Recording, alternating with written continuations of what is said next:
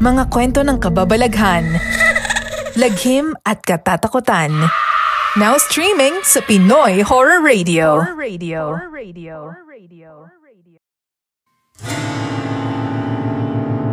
Ito ang Hilakbot TV, Pinoy Horror Stories, The Podcast. Oras na naman na. Hilakbot. Baguio Encounters.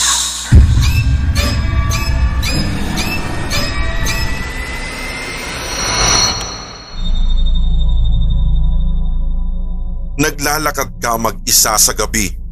Nakita mo ang isang security guard at ikaw ang unang bumati rito. Good evening, kuya. At sumagot naman siya ng, good evening din sa inyo. Napaisip ka na lang. Mag-isa ka lang na naglalakad ng sandaling iyon at kung bakit sa inyo ang sinabi ng security guard.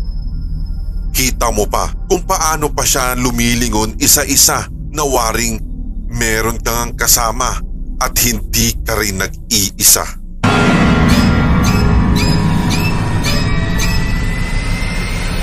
Baguio Encounters.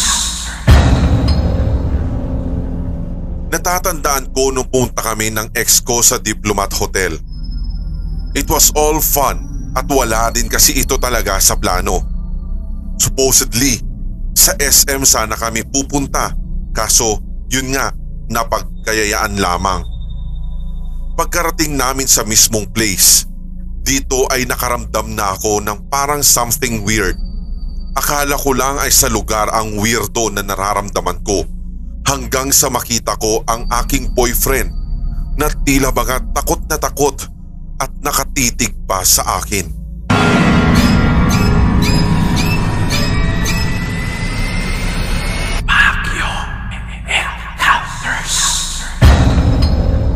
Ang awkward ng moment na sumakay ka ng jeep tapos sikip na sikip ka at tila walang umuusod. Parang halos ayaw magpaupo. Nakayuko ka lang habang naghihintay kung meron nga bang gagalaw para mag-offer man lang sa iyo ng upuan hanggang sa sinabi ni Manong driver, Neng, nakikita mo din sila?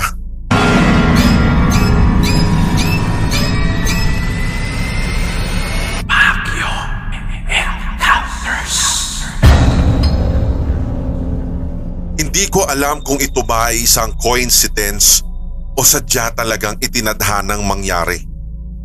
Pero I found it very creepy. I'm an incoming grade 11 student and I decided na mag-aral sa Baguio pero syempre kailangan ng matutuluyan kaya naghanap kami ng tiyahin ko ng boarding house until we met Kuya Rocky. Si Kuya Rocky ay isang ahente ng mga paupahan na transients and boarding houses.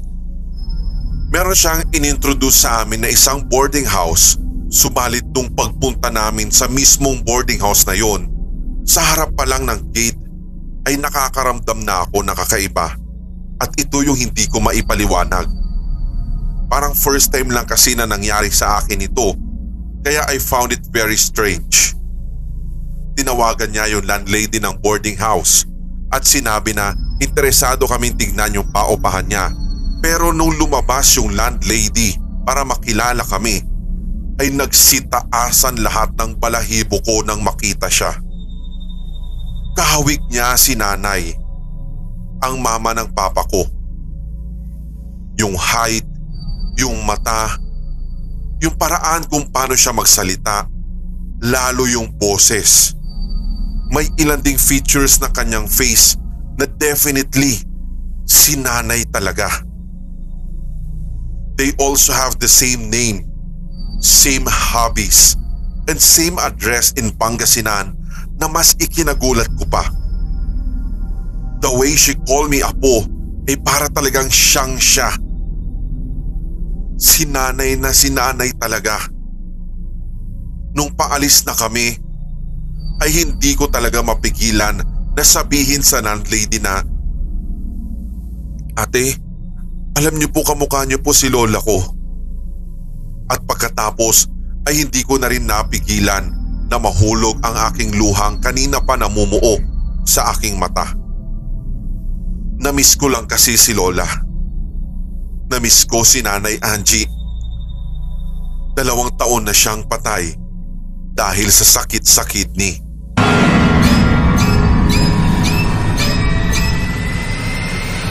Baguio Encounters. 11:01 p.m. Marcos Highway, Baguio City. Halos 1 oras din kaming nag-antay ng masasakyan at sa wakas ay tila baga sinagot ang aming dalangin. Isang taxi ang paparating at habang papalapit ay napapansin naming wala itong sakay. Pinara na namin ito at pagkatapos ay huminto naman ang taxi driver. Pagkatigil niya ay ibinaba niya ang kanyang bintana sabay sabing, "Wala na ba kayong masasakyan talaga? O sige, pagkasyahin niyo na lang yung sarili niyo ha, kayong 6. Nagkatinginan kami dahil lilima lang naman kami na nag-aantay ng mga sandaling yun.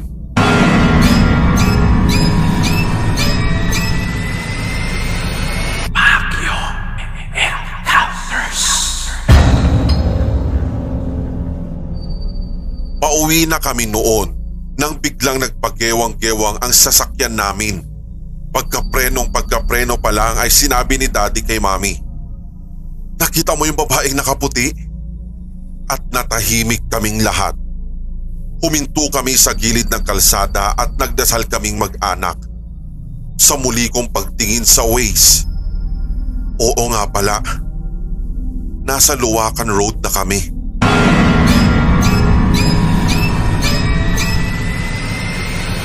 Baguio Encounters. 10 taong gulang pa lamang ako nang first time ako makapag-Christmas vacation sa Baguio City kasama ang aking mga tita at pinsan. Ang kagandahan pa niyan ay nakapag-book na rin ng aming matutuluyang hotel sina tita. Ilang linggo bago kami makabiyahe doon. Kaya nung pagdating namin ay hindi na rin namin naging problema ang tutuluyan. Tumigil kami sa hotel at doon ay 3 kwarto ang kinuha namin na magkakatabi. First time ko ring mag-hotel kaya excited talaga ako. Pagdating pa lang namin sa hotel ay pinayuhan na ako agad ng ate ko na wag ako maglilikot, na siyang sinang-ayunan ko na rin sa bandang huli sapagkat kung titignan talaga ang lugar, partikular yung hotel, ay parang ang creepy talaga.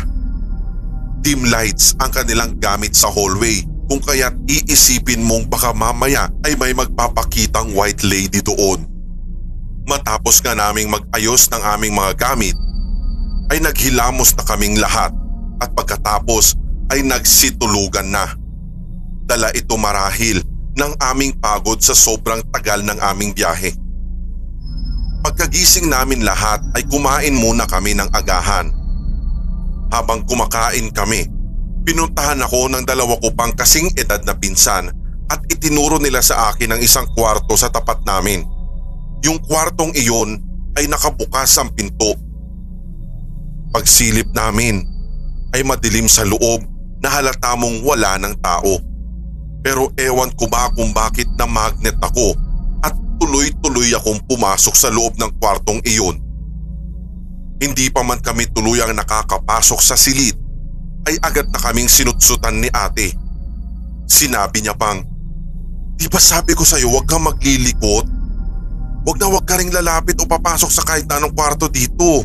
Mamaya babayadan din natin yung room na yan. O baka mamaya paghawak mo pa lang sa pinto na yan, ibig sabihin kailangan mo ng bayaran." Natakot ako sa sinabing iyon ni ate. Andun kasi yung isipin na bata ako at wala akong sariling pera na ipambabayad kung sakali. Inabot kami ng gabi kakapasyal at pagdating namin sa hotel ay nagkukulitan pa rin kami ng mga pinsan ko. Binubuska kasi nila ako at sinasabi nilang wala daw akong dalang Barbie, pero sila daw ay meron kung kaya't sila lang ang pwedeng maglaro. Dahil hindi nga nila ako isinali, sinabi ko sa ate ko na siyang nag-ayos ng gamit ko kung bakit hindi niya ako pinayagan na magdala ng Barbie. Pero si mama na ang sumagot sa akin at sabing baka daw mawala ko yung Barbie ko, lalo kapag dinala ko pa sa isang lugar tulad nito. Dahil nga sa wala na ring magagawa, umupo na lang ako sa malamig na sahig kung saan natatanaw ko yung dalawa kong pinsan na naglalaro, at dito ay may kumalabit sa akin. Nilingon ko siya at nakita kong bata din siya. Para siyang kasing edad ko rin, kasing laki ko, at nakapantulog siya. Nagpakilala siya sa akin at ang pangalan daw niya ay Jean. Sabi pa nga niya ay dun daw sila tumutuloy sa katapat na kwarto namin. Tinuro niya ito at pagkatapos ay niyaya niya ako na maglaro daw kami dahil naaawa daw siya sa akin, gayong parang ini-etchapwera daw ako ng dalawa kong pinsan. Ramdam ko naman na mabait si Jean kung kaya't nagpakilala na rin ako sa kanya. Akmang papunta na sana kami sa itinuturo niyang kwarto nang bigla akong kalabitin ng pinsan ko. Isa ito dun sa kasing edad kong pinsan na naglalaro ng Barbie. Sinabi niya na, "Uy, huwag ka nang umalis, saka pupunta. Di ba gigising pa tayo ng maaga bukas para makita natin yung fog? Sige ka, may iwan ka na naman, hindi ka na naman namin isasama." Gumuhit ang malaking question mark sa aking muka. Sinang-ayunan ko na lang ang sinabi ng aking pinsan at nung aktong magpapaalam na sana ako kay Jean, nagulat akong bigla siyang nawala sa aking harapan. Inisip ko na lang na baka tinawag na rin siya ng kanyang mama kung kaya't pumasok na din siya sa kanilang kwarto.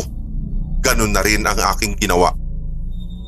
Kinabukasan dahil may usapan kami na maaga kaming gigising na magpipinsan, ay ako ang excited na nagising sa kanilang lahat ng maaga. Hanggang sa may narinig akong pagkatok. Naisip ko nga na baka yung pinsan ko iyon, kaya nagpaalam na ako kina mama at papa at sabi ko'y pupuntahan ko na ang aking mga pinsan, baka kasi pupunta na sila sa terrace at titignan ang fog. Subalit paglabas ko ng kwarto, si Jean ang nakita kong nandoon. Sabi niya sa akin, gusto din daw niyang makita ang fog. Alam daw niya kung saan ang magandang spot sa hotel kung saan mas makikita ang fog ng malapitan. Mahahawakan ko pa daw, sabi niya. Dahil nga sa bata pa lang talaga ako noon, ay sumunod ako sa kanya. Sabi pa nga niya sa akin, huwag daw akong mag-alala sapagkat niyaya din daw niya ang aking mga pinsan at susunod na lang daw sila sa aming pupuntahan. Doon sa aming pinuntahan ni Jean ay naglaro lamang kami hanggang sa dumating nga doon yung dalawa ko pang pinsan at baka sa kanilang muka ang pagtatampo. Nakumpirma ko lang ito nang sila ay aking tanungin at sinabi nilang, "Daya-daya mo naman. Ang sabi mo, sabay-sabay tayong pupunta dito, ba't hindi mo kami hinintay?" Nagtaka rin ako sa sinabi nilang yun kung kaya't dinepensahan ko ang aking sarili na sabi kasi ni Jean. At pagkatapos ay hindi ko na naituloy ang aking sasabihin. Nung puntong ituturo at ipapakilala ko din sana sa kanila si Jean, nagtaka na lamang ako sapagkat wala na siya doon sa terrace. Tinanaw-tanaw ko pa nga siya at baka nagtatago lamang siya sa kapal ng fog na mga oras na iyon, pero hindi ko na rin siya nakita. Hanggang sa tinawag na kami ng tuluyan ng isa pa naming pinsan na mas nakatatanda sa amin para mag-almusal na daw. Tanghali na noon nang muli ay nakarating kami sa hotel galing sa ilan pang mga tourist spots sa Baguio City. Gabi daw ulit ay aalis na kami. Pagkakita ko sa entrance ng hotel ay andun si Jean, kaya kinausap ko siya. "Uy, saka pa pumunta kanina? Ipapakilala sana kita dito sa dalawang pinsan ko eh." Subalit nakangiti lamang siya at hindi na tumugon. Inabot niya ang aking mga kamay. Sabay hila sa akin sa isang sulok ng lobby. Doon ay nakapagkwentuhan kaming ulit at natutuwa ako sa kanya dahil pareho pala kami ng gusto. Binigyan ko din siya ng tsokolate na siyang nilalamutak naming magpipinsan, subalit tinanggihan niya ang aking offer dahil magagalit daw ang mami niya. Kinabukasan, paalis na kami. Hinahanap ko si Jean para magpaalam pero hindi ko na siya nakita. Kinatok ko pa nga yung room na kanyang tinutuluyan pero nakalak yun. Makailang ulit din akong kumatok sa pinto hanggang sa isang bellboy ang lumapit sa akin at sabi niya, "Uy, anong ginagawa mo dyan? Huwag mong paglalaruan yung mga pinto ha. Baka mamaya may masira dyan, kami ang pagagalitan dito." Pero sumagot ako sa kanya, "Dito po kasi nag-stay yung kalaro ko. Magpapaalam lang po kasi sana ako sa kanya." Pero sabi ng bellboy ng hotel sa akin, "Walang tao dyan. Nakasara lang yan." Kaya bumalik na ako sa kwarto namin.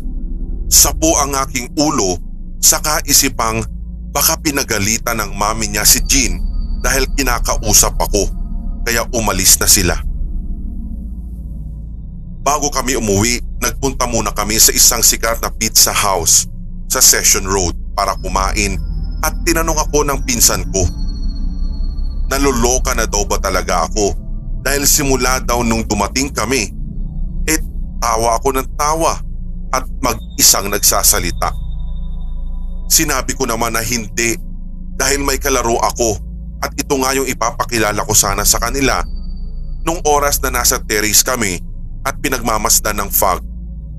Ito nga din yung inoferan ko ng tsokolate, sabi ko sa kanila, pero pinagtawanan lamang nila ang aking sinabi.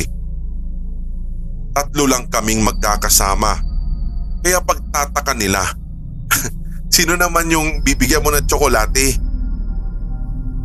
Nagsumbong ako sa kapatid ko, pero imbes na kampihan ako ay nagalit siya sa akin. Sabi pa niya, "Ikaw talaga, di ba sabi ko huwag kang maglilikot? At saka dapat hindi ka lumalapit dun sa batang yun. Hindi mo ba napansin simula nung una mo siyang nakita sa hotel? Yun pa rin yung damit niya na suot?"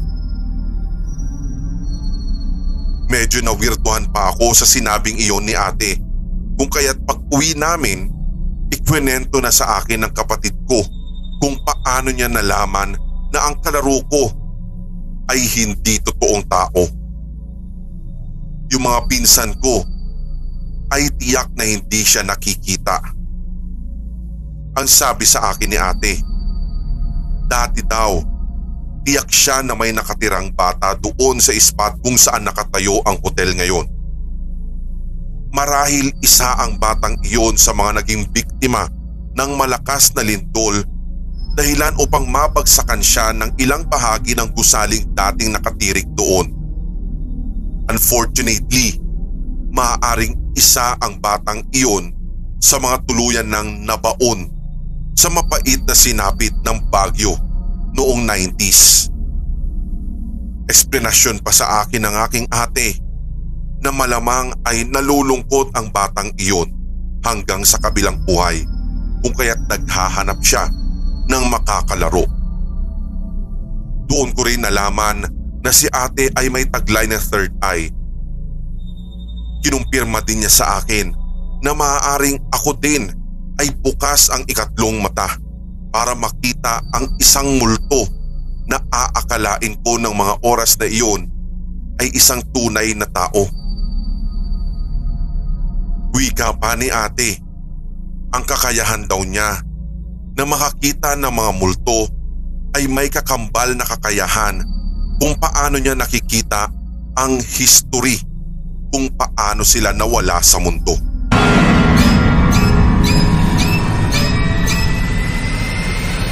Baguio Encounters. Wala sa plano ang sumusunod na kaganapang ito. Habang ako ay nagbabakasyon sa Trancoville last summer, inanyayahan ako ng aking tiyahin na doon muna matulog sa kanilang inuupahang apartment, at since isang lakaran lang ang tinutuluyan naming transient house ay pumayag ako. mas na-excite pa akong lalo. Sa kaalamang dumating rin pala ang pinsan ko galing sa UAE. Fast forward, ayun na nga ang nangyari nung gabing yon. Kainan, tawanan at anli kwentuhan. Madaling araw na iyon. 2 AM kung hindi ako nagkakamali nang mapagpasyahan na naming matulog. Since ang lahat ay napagod na rin sa kakadaldal, unti-unti ay bumigay na rin kami sa pagkakaantok. It so happened na hindi ako makatulog kung kaya't nagpunta ako sa kusina ni Tita at nagtimpla pa ng gatas. Akmang patungo na ako sa ref nang sa gawing kusina ay nakakita ako ng silhueta ng babae. Sa pakiwari ko pa ay kulot ang buhok nito at may katabaan. Nag-hesitate ako magtanong sapagkat wala namang mataba sa aming naroroon. Si Tita naman ay hindi rin kulot. Napatitig ako ng husto upang kilalanin kung sino siya at baka may nakapasok ng masamang loob. Marahan akong lumapit, paisa-isang hakbang na magagaan hanggang sa mag-ilang metro na lang ang layo nito sa akin. Hindi siya gumagalaw at animoy hinihintay ako nito sa kusina. Napatigil na lang ako nang marinig ko na tila may ibinubulong siya sa wikang hindi ko maintindihan. Sa gitna ng katahimikan ay nadidinig ko siyang malinaw maging ang kanyang paghinga. Napaurong na lang ako nang makita kong tila papalapit ito sa akin. Given na malamig ang sandaling iyon, kung kaya't mas na triple ang kilabot ko dahilan upang mapatakbo ako sa kwarto upang humingi ng tulong. Nagising ko ang lahat ng mga nandoon, maging sina Tita dahil sa tili kong yun. Agad na rumisponde ang mga binata kong pinsan upang tignan kung may nakapasok na sa apartment, subalit di ko silang maabutan yon. Ang pinagtataka lamang nila, nakakantado naman ang loob ng pinto, maging ang gate. Sinipat rin nila ang ilang kalapit apartment, subalit halata mong tulog naman ang lahat. Ikwinento ko ang nakita ko. Naniwala naman sina Tita at maging ang aking mga pinsan at mukhang aware sila na totoong may nagmumulto sa naturang apartment. Sa ilang taon nilang nanirahan doon ay nasanay na umano sila at itinuturing na daw nila itong kasama sa loob ng bahay. Subalit nag-iba ang tono ng lahat nang isinalarawan ko na ang nakita ko. Nakita ko ang pangingilabot ni Tita dahil hinahawakan na niya ang kanyang magkabilang braso. Ang aking mga pinsan din ay nakita ko ring parang kumunot ang kanilang noo sapagkat ang akala nilang nagpakita sa akin ay ang batang palaging patakbo-takbo sa loob ng kanilang apartment. Nang hilakbot pa ang lahat, sa katotohanang may iba pa palang multo sa naturang apartment bukod sa palaging nagpaparamdam sa kanilang bata. Unang beses daw na nagpakita ang naturang figura at kahit isa sa kanila ay hindi pa daw namamataan ang multong nakita ko. Seryosong wika pa nga ni Tita sa akin. Saan pa ba kayo nagpunta dito sa Baguio bago ka pumunta rito?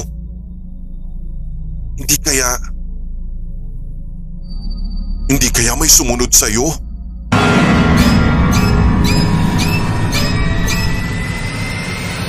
Baguio Encounters.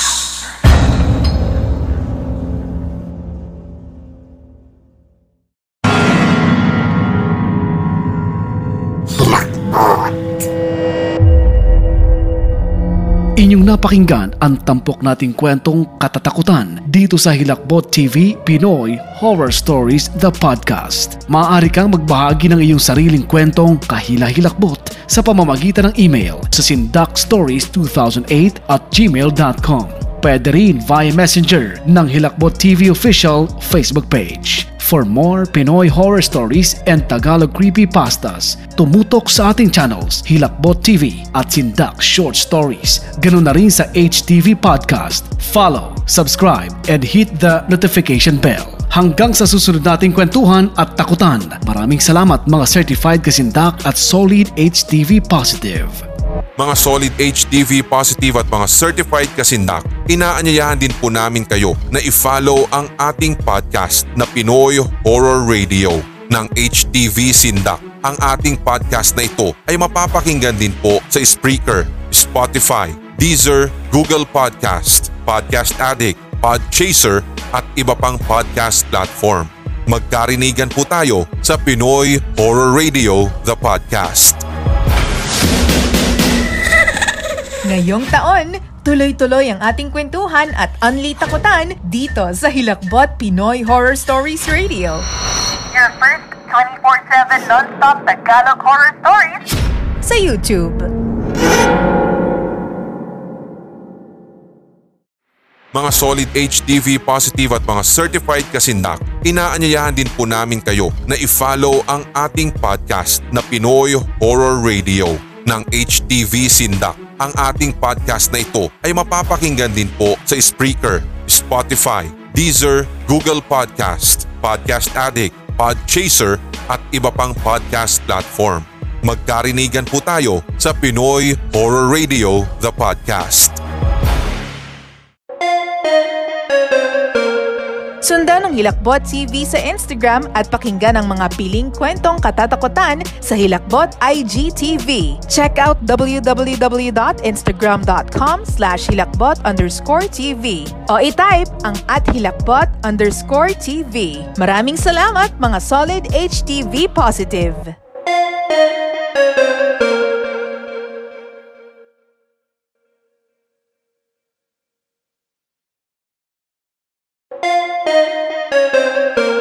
Experience early access for our upcoming premieres. Watch exclusive member-only videos and more. Click that join button and enjoy exclusive channel membership perks. Welcome to Hilakbot TV.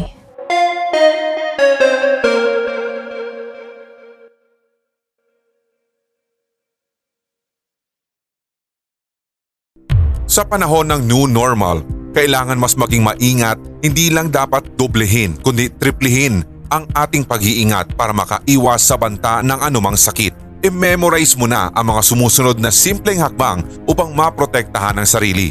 Hugasan ng madalas ang iyong mga kamay. Iwasan ang paghawak sa iyong mata, ilong at bibig. Takpan ang iyong bibig kung ikaw ay uubo o di naman kaya'y babahing. Iwasan hanggat maaari ang mga matataong lugar. Ganun na rin ang pakikipagsalamuhan ng malapitan sa mga taong may lagnat o ubo. Kung wala namang importanteng pupuntahan, manatili lamang sa inyong tahanan. Kung ikaw ay nakakaramdam na ng lagnat, ubo o kaya'y hirap sa paghinga, dapat magpakonsulta na agad. Tawagan mo muna ang pinakamalapit na health facility sa inyong lugar at kumuha ng impormasyon sa mapagkakatiwalaang otoridad. Katulad na lamang ng Department of Health, World Health Organization o kaya ang inyong lokal na health worker. Ang mga paalalang ito ay mula po sa amin dito sa Hilakbot TV, Sindak Short Stories at Hilakbot Haunted History.